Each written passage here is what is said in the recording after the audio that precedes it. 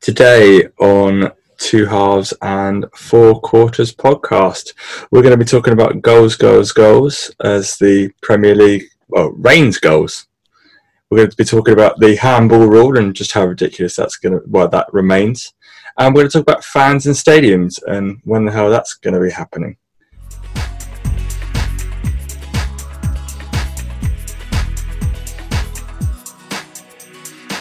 Today on Two Halves and Four Quarters podcast, we're going to be talking about goals as the Premier League rains goals. We're going to be talking about the handball rule and just how ridiculous that remains. And we're going to talk about fans and stadiums and when the hell that's going to be happening. So unfortunately, JK ducked out early. So it's just myself and Kyle on the pod today. So, good evening, Carl. Good evening. Looking forward to this. Looking forward to discussing the crazy week that has been the Premier League and goals. Yeah, well, I mean, it was a choice of this or watching the England-Wales game, and nothing beats a friendly in a global pandemic. So, here we are. In an empty Wembley Stadium. Yeah, which is exactly what the FA wants, is to play lucrative friendlies in empty stadiums. It's a dream. It's a dream come true for them, I'm telling you. I right now, whilst this pandemic's going on, I don't honestly see the point in internationals. Well, like international friendlies. Don't see the point of it. I'm inclined to agree with you. I don't see what any benefit is. Apart from Calvert-Lewin scoring, that's about it, really. So I guess, carry on. I get the European Championships playing their Nation Leagues playoffs because they need to get the people in from Nations League. But I don't see the point in friendlies when all you have is Premier League managers moaning or managers saying our players are playing too many games. So what do? Let's throw in some friendlies. Well, what's better than making a congested fixture list already in increasingly more congested? Perfect. Everyone That's wins. the FA bright spark way of thinking. Apart from Lewis Dunk, who's definitely not a winner because Southgate continues to ignore the brilliance of England's best centre-back. So I wouldn't. Looking at England's centre-backs over the past couple of weeks, I wouldn't disagree with you. It's a hot take. Well, I think that's a good way to lead into what we're about to talk about. Exactly. As well, hopefully all of our listeners are well aware, there have been plenty of large and, I guess, shocking scorelines recently.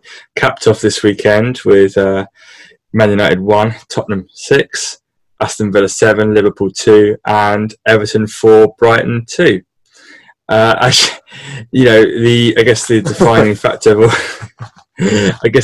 factor of all these games is the sheer volume of goals. I mean, for one, we're on course to smash the record goals in a season total by quite some distance. And I guess really the question is, why? I think it's. I for one turned on the. So I didn't watch. I watched the Tottenham game. I didn't watch the Liverpool game. Really upset about that. Ended up playing Call of Duty with a group of friends. Whilst one of our friends was telling us to score as he was watching it online. And I watched it. I turned on and I was like, "Oh, it's 1-0 Man United." After like 2 minutes, I was like, "What the hell is happening here?" Goes my wife. She's like, "Oh, Man United are winning. Could actually turn around." Oh no, it's 1-1 now. Oh, it's 2-1 now. Oh, it's 3-1. It's 4-1. She's like, "Well, standard Man United doing well then." But I think it's. I've just said this for a while. It's like teams now when they play, which is great for the neutral. They're just set up to attack. Even their defenders are set up to attack. You know, nowadays I think so. I don't agree with people when they say, "Oh, it's because there's no fans in the stadiums. The players aren't they're not really motivated." But I think it's the opposite. I think without fans in the stadium, some players feel that pressure off them. You've got no one on them consistently. If I make a mistake, you haven't got 60,000 fans just moaning at you. Well, but Solly March. I watched some. Solly March is the key beneficiary. Actually, well, from games I've seen so far, Solly March is a bit of a he wilts in front of fans, and he is arguably one of our best performers this season. I think without question. And I realised that when I referenced those 3 scores there, I actually think that United are the anomaly in this, whereby that they got battered by Palace, they got battered by us, and they should have lost that game without question, and they got battered by Tottenham. So I think maybe in the anomaly of things, that stands out as an outlier. I mean, the Liverpool one, you look at some of those goals, and one of the ones I think three were deflections, weren't they? Yeah, and I don't think that necessarily happens in. You could replay that game 100 times and you wouldn't get the scoreline probably once. This is 1 in 100. 1 in 100 chance. That I think it's the 4th or the 7th Jack. The 7th was Jack Wilshere's goal with a massive deflection from, I think it was Wijnaldum. Jack Wilshere. Oh well, not Jack Wilshere. What am I saying? Jack Grealish.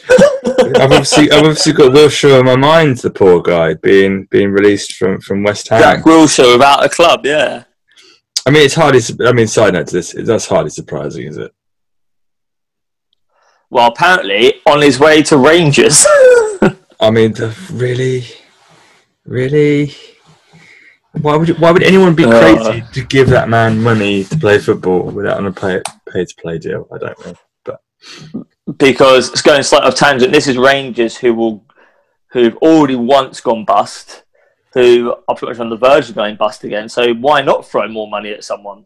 But I'd love to see. I'd love to see their finances compared to Donald Trump's. Who'd release their tax? Who will release their tax returns first? That's the question. Hot take. But no, going back to the goals, and like I say, with the goals going in, obviously you can you go back to that Liverpool game where, like I say, those goals, the deflections, they don't go in again. Like the first goal by Ollie Watkins, great finish, like that ball across his body and then hits the top corner. Liverpool fans will argue we didn't have Alisson in goal, but I think a lot of them is the defending was so bad. Was so bad. And you look at that United game. This is where I talk about United. Obviously, I know we're going to talk about specific games, but I had this conversation with someone previously. I think it might actually be my wife talking about Man United with. And you look at Man United players now, compare them to the teams of like 10 years ago, especially with Patrice Evra, who's obviously on Sky, who's crying, which is quite funny. These Man United players they've got in defence, and the team they have don't have the mental strength to play for a team like Man United. Man United now, I'd say, could become a mid-table team if they're not careful. Well, they're an AC Milan of sorts. They're a fallen giant. Yeah, like you look at their transfer business, you need to sort out that back four. They've signed that left back Telles, but no one knows how he's going to do in the Premier League. I, for one, think Shaw's okay, but Harry Maguire, I think he tackles his own players more when he tackles your opposition. Well, the one thing I would say that maybe people haven't necessarily addressed is the side that he played in at Leicester and the side he played in at United played two very different styles of football. Yeah. The Leicester side was, primarily sitting deeper and inviting attacking teams to come onto them to explode on the counter. So the frailties in his game weren't exposed to the same degree. So his lack of mobility, his lack of pace becomes less of a problem because naturally the team is more compact and there's less space for quicker players to operate in and around him. At United, they're supposed to be this quick counter-attacking team that play with a little more space. He's playing a higher line. His frailties are being exposed. I think the problem is, I think he's making mistakes. And I think a lot of Premier League players are making mistakes that Sunday League players and grassroots semi-pro players make, where it's lack of concentration, lack of awareness, and I think as well, it's like I go back to the mentality thing. I don't think a lot of the players have the mentality to play for these teams. And I think you compare a player like Harry Maguire to a Vidic. He wouldn't get near Vidic or Ferdinand or Palace or Bruce. Look at the team that won the United treble, and even the team, the last team to win the Premier League for United, 2013 wasn't it? 2013, and like that. I don't think many people at United team now will get into that United team back then. Yeah, I think it's a fair point. But I think going to the defending, and I had this conversation, it's like, I get this when I coach kids. No one wants to play in defence. Okay, so when you coach kids, no one plays in defence, everyone wants to score the goals. And I think that's how teams set up now. It's like, everyone wants to be so aggressive when they play. You look at Man City, their fullbacks, especially against Leeds. Kyle Walker bombing down, Benjamin Mendy bombing down, but balls over the top of them, they don't know how to handle. So they all want to go forward. So they don't want to defend. They don't take the pride in defending. And you compare it to, I remember I saw a video once, I think it was of PSG, and it was Thiago Silva and Marquinhos, and they shuffled the ball out, two of them together, shuffled the ball off the pitch, and they chest bumped with each other because they were so proud of themselves of stopping someone getting a crossing. And they took pride in a clean sheet. Now, though, teams are like, we want the ball all the time, we want to play out from the back. And it's great playing out from the back, but your main job as a defender is to stop goals coming in. Not to give Lewis Dunk even more credit here, but that is a man who likes not conceding goals. He would throw his body on the line. Gareth Southgate, actually, pick up the phone, mate. It's not too late. It's not too late. You just want a defender who's going to know they're going to, like you said, put their body on the line and not let that ball go anywhere near their keeper. We can all say how calamity David De Gea has been in recent times. But in a good team, half of those shots against him don't happen because they'll stop the shot coming in. I think it was a Tottenham game, but after lockdown happened, they drew 1-1, and it was that Bergwijn hit straight at him. But Harry Maguire was so far away from him when he received it, they got turned inside out. So they don't take pride in defending. Maybe I'm wrong. Maybe I'm wrong. And people would think it's great to watch. I love seeing the goals go in. I think it's great. And I did win 20 quid on the Tottenham game as well, so I was quite happy with that. But I think it's defending. I've just been watching. I've been like, these are not Premier League. These are not quality defending. Well, let's flip the script here. Not quality defending. Let's flip the script here. Okay. Has the attacking been so good? Well, last season, how many hat-tricks do you think there were across the entire season? In the Premier League? Yeah, remember this is an audio podcast, so silence is deafening. I'm being silent to add suspense. And it also hurts to think. I would say 13. 9. How many do you think have been scored already this season? Oh, I saw this. Wasn't it 6? There's been 5 hat-tricks already this season. If it carries on the rate, and we're 4 game weeks in, we are on course to absolutely smash the hat-trick total and the goals total. And I do wonder what would you put that down to? Well, I think, there are some outliers here where there are players that are naturally were scoring hat-tricks regularly in the Premier League anyway, or scoring buckets of goals anyway, be that Vardy, Salah were banging in goals. I think so. Calvert-Lewin can be attributed to the style of play that Everton are now playing, whereby they are getting. I think, like I say, the confidence Everton are playing with at the moment as well. Yeah, and he's kind of playing that one-touch kind of football. But I think the lack of fans is directly contributing to performances. you know, players are prepared to take a risk on things that they otherwise wouldn't, because they know that there's not going to be the fat twat behind the goal screaming at them. So they can afford to take the risk. If it doesn't come off, you know, again, we're going back to Solly March here. He's someone who, okay, is probably a high-end championship player.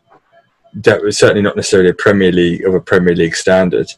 And he's someone who's thriving. But why? Because he's not getting the groans and the heckles from the sidelines. I'd agree with that. I think it's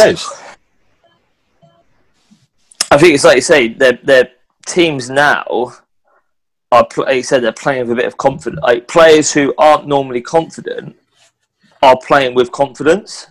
Yeah.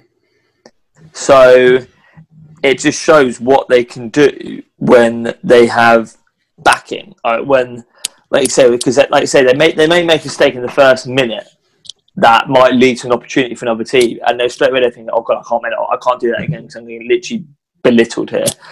So I think that's I think it's giving those attacking players that freedom to go out there and try something new. Well, it's worth. And so if we again flip this a little bit more, is that sort of if the lack of fans is beneficial, you know, we aren't going to be seeing fans in stadiums anytime soon. The government have, or there is a petition going around that's over 150,000 signatures at the moment. That means that it will qualify for a parliamentary debate, but there doesn't seem to be any sign of fans anytime soon. You know, it's starting to become rather ordinary. Yeah.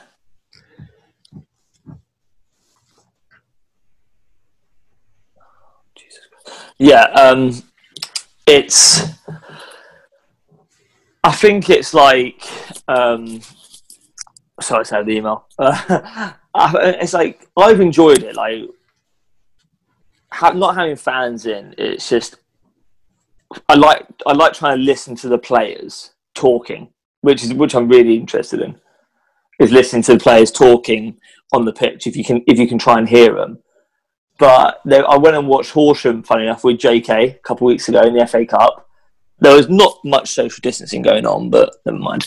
But it was really good to have fans back in the stadiums. And the worry is, these teams, how many of these teams are going to survive the season paying full wages to players with no income? And I saw today, actually, I read on the Daily Mail, all reports, was that Arsenal are allowing fans into the Emirates to watch their game against Man City, which has been played at the Etihad, but they can have a meal and watch it on TV. Why not just sit at home and watch it? Yeah. So I think it's because it's this FA Cup rule, isn't it, as well? Elite versus elite, no fans.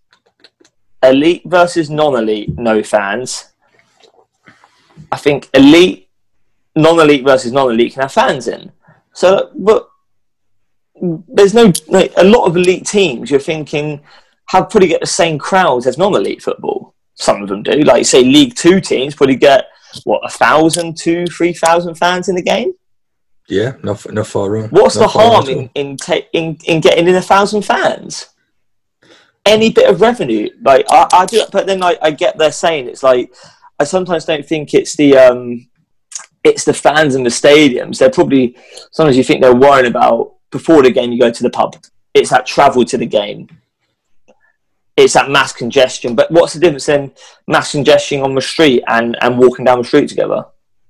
I would say, particularly at, say, Premier League level, is not allowing away fans in, at least in the short term, is going to prevent the spread from major city to major city. Because you've got areas in the north that are on lockdown, but how do you expect to have fans going to their grounds? And I think in that respect, you know, we should respect, you know, and other European leagues are allowing fans in. Not everywhere, like Germany has localized lockdowns. So Dortmund had 9,000 fans in at the weekend, but Bayern Munich have had the last two games. Fans. Yeah, I think we have to.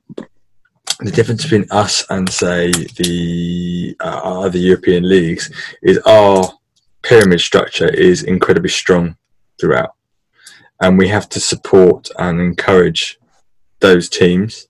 Whilst some of them are owned by billionaires, they also, you know, those pockets aren't bottomless. These clubs aren't necessarily, you know, massive profit-making businesses. They are in effect small businesses. And the government aren't treating them as such. Boris thinks that if the Premier League's on, that means football's okay, and it simply doesn't work like that. No, I think what is obviously riling up a lot of people is it's like go to the cinema, save the cinemas when there's not actually anything on at the cinema right now. No James Bond has been delayed again, so what's the point? But it's like, and I saw the Royal Albert Hall was about to have like 3,500 people in an indoor space. So how can you have that, but you can't have people in the football stadium? And like, it's just, it's good for non-league clubs coming back, but I find sometimes now, like, non-league clubs need the money, but they're probably better. They are better businessly. They are better financially secure than some League Two clubs. Yeah, because of the income, because of the investment in non-league investment in non-league football now. They're obviously not paying as big a wage, so they've got a bit more, and people want to support their non-league clubs. You could, like you say, you look at Johnny, and I know you guys have that non-league podcast. So there's much more investing in non-league football now, but they're probably better. They're better run than League One clubs. I know Charlton have just had loads of trouble. So how will clubs like that handle it? They're paying wages about $5-6 grand a week. Yeah, it's depressing. I think about this quite a lot at the moment because I used to go to quite a lot of Brighton games. Obviously, I went to probably 2/3 of the home games in a season. And I do sit there, and sort of at the moment, I do feel incredibly sort of detached from football. Like not having that experience on a week-to-week basis, whereby I guess your day is effectively planned around a Saturday, is incredibly, disheartening. When we played, every game we played this season, I would have gone to those games at home. Yeah. And I think there's, particularly the Premier League is a global entity, and we accept it as a global package. But the football clubs at their core are community-led businesses. Yeah. And we can't lose sight of that. We as football fans kind of need to, I guess, fight for what is right. we need to make a stand. Yeah, I think it's, but unfortunately, not to obviously make this a political chat, but I think it's obviously, I just don't think this government, I don't think football to a lot of people is the last thing on people's minds, especially people who aren't that interested in football. That's the problem. There's people who aren't interested in football who think it's just a bunch of overpaid people, which sometimes I'd agree with. But like they're saying, well, why should people guys go to a football match when we can't do this and that? And I'd agree with that. But then at some point, it's a lot of people, not mental health, like it's a bit harsh to say mental health, but like you say, a lot of people live for those Saturdays where it brings them together with their family. I know, like, obviously, with regards to Hearts, like I've got two uncles that live in Edinburgh, and one lives by himself in Fife, and he's been a Hearts. He buys every season 2 Hearts season tickets, and like when obviously I look to go up and stay with him, one's for me, and like he gives them out to like friends and family and things like that if they want to come watch the Hearts games. And he does it because he loves the club, and for him, his Saturday, like, his week was just based on going to the Hearts. He would go home and away, and for him, it's like, well, I haven't got football to go to. And like it was so good, Hearts played their first competitive fixture on Tuesday night in 7 months, 200. So we're technically unbeaten for 203 days, which I'm quite happy about.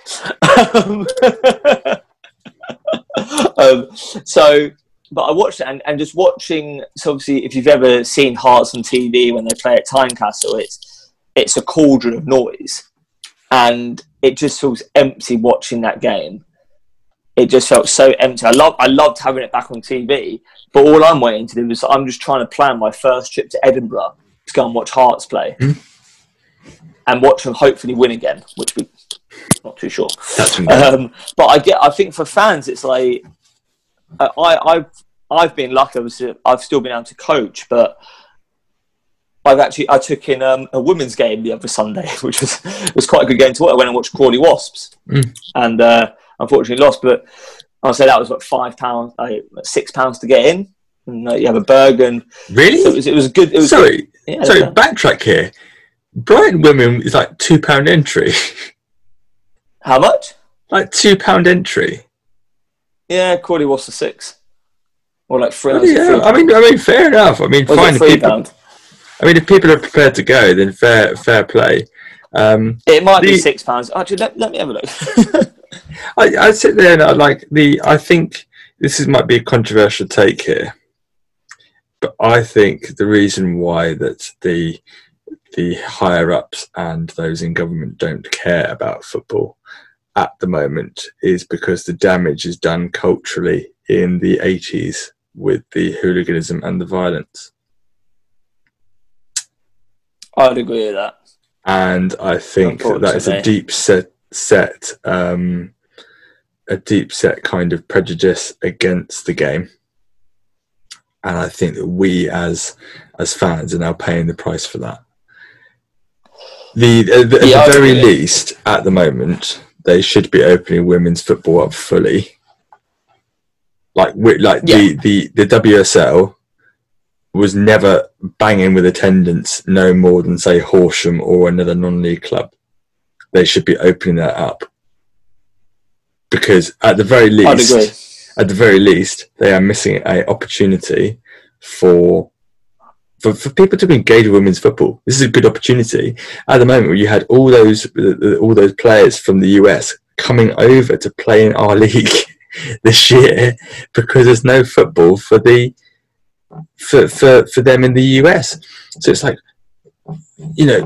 what a great advert. You've literally got a walking billboard for the women's game playing every single week, but no one's watching them play. Yeah, I think as well, though, this is where it's about getting that advocacy about like building up women's football, especially because people still look down on women's football, which I hate. That why not you would try and get as many of these fans in so you can actually see that women's football is a good standard. Yeah, that it's and it helps these clubs thrive, and that's the only way we're ever going to get women's football going properly is when fans are allowed into these grounds. It's like the FA Cup games. It's like you at certain levels you can't have fans in, but it's like, well, this doesn't make sense. And who's it was playing, and they said you can't go into the stadium, you can't be around the pitch to watch it, but you can sit in the bar and watch it on the TV. So It's happening outside, and you're sat in the bar watching it on TV. What's the point? I can't remember the club, but they also had to black out the window that backs onto the pitch. What is the point? But this is the madness of living with, in this world in 2020, which I think might be a pretty good place to end our discussion, I think, as we're fast running out of time. Do you just think, though, December 31st, when it goes to January 1st, 2021, the world should go back to normal and think, 2020's over, we're done? It's a nice feeling to think like that, but or do you think it's the longest April Fool's joke going ever? I'd go with that. It was it all kicked off fairly close to April, but as we've kind of I guess we can only reiterate here that most of these clubs are in effect small businesses, and they deserve our support. So at whatever point they do open up, I think it's worth encouraging people. And as we've probably done, as JK and myself would have done on the other podcasts that we're involved with, the Premier Non-League podcast, subtle plug. That if you get an opportunity to go and support and help line the coffers of those teams that desperately need your money to survive, then it's definitely worth doing, regardless of whether you're a fan of the team or not. Yeah, no, I agree. No, I do. As I have listened to it, I listened to it on my walks with Basil. Oh, I wasn't featured in the first official episode because my current joyless existence of working the COVID test site allowed me to miss it, unfortunately. Can't do much about that. Such is my unemployed lifestyle, mate. I haven't got a choice. I blame the pandemic. Hence the infrequent nature of these podcasts, and perhaps the slightly more unstructured nature of these podcasts. But I think that in the foreseeable future, we will be resuming our regular scheduled programming, perhaps less structured on particular games, but perhaps more focused on talking points and things that we're finding interesting on a week by week basis. Agree. So I guess on that note, it's as always, if you like this podcast, like, share, subscribe, tell your mates, get a balloon or something in the sky with an advert. And also feel free to check out the Premier Non-League podcast, which the first official episode had an interview with Ashley Williams, which is well worth checking out. And Mark Letizia. Yes. I didn't forget that part. I was more trying to define what the listeners might find most interesting. So I guess on that note, until next week, it is goodbye from me and goodbye from Carl. Goodbye, everyone. Take care. Ciao.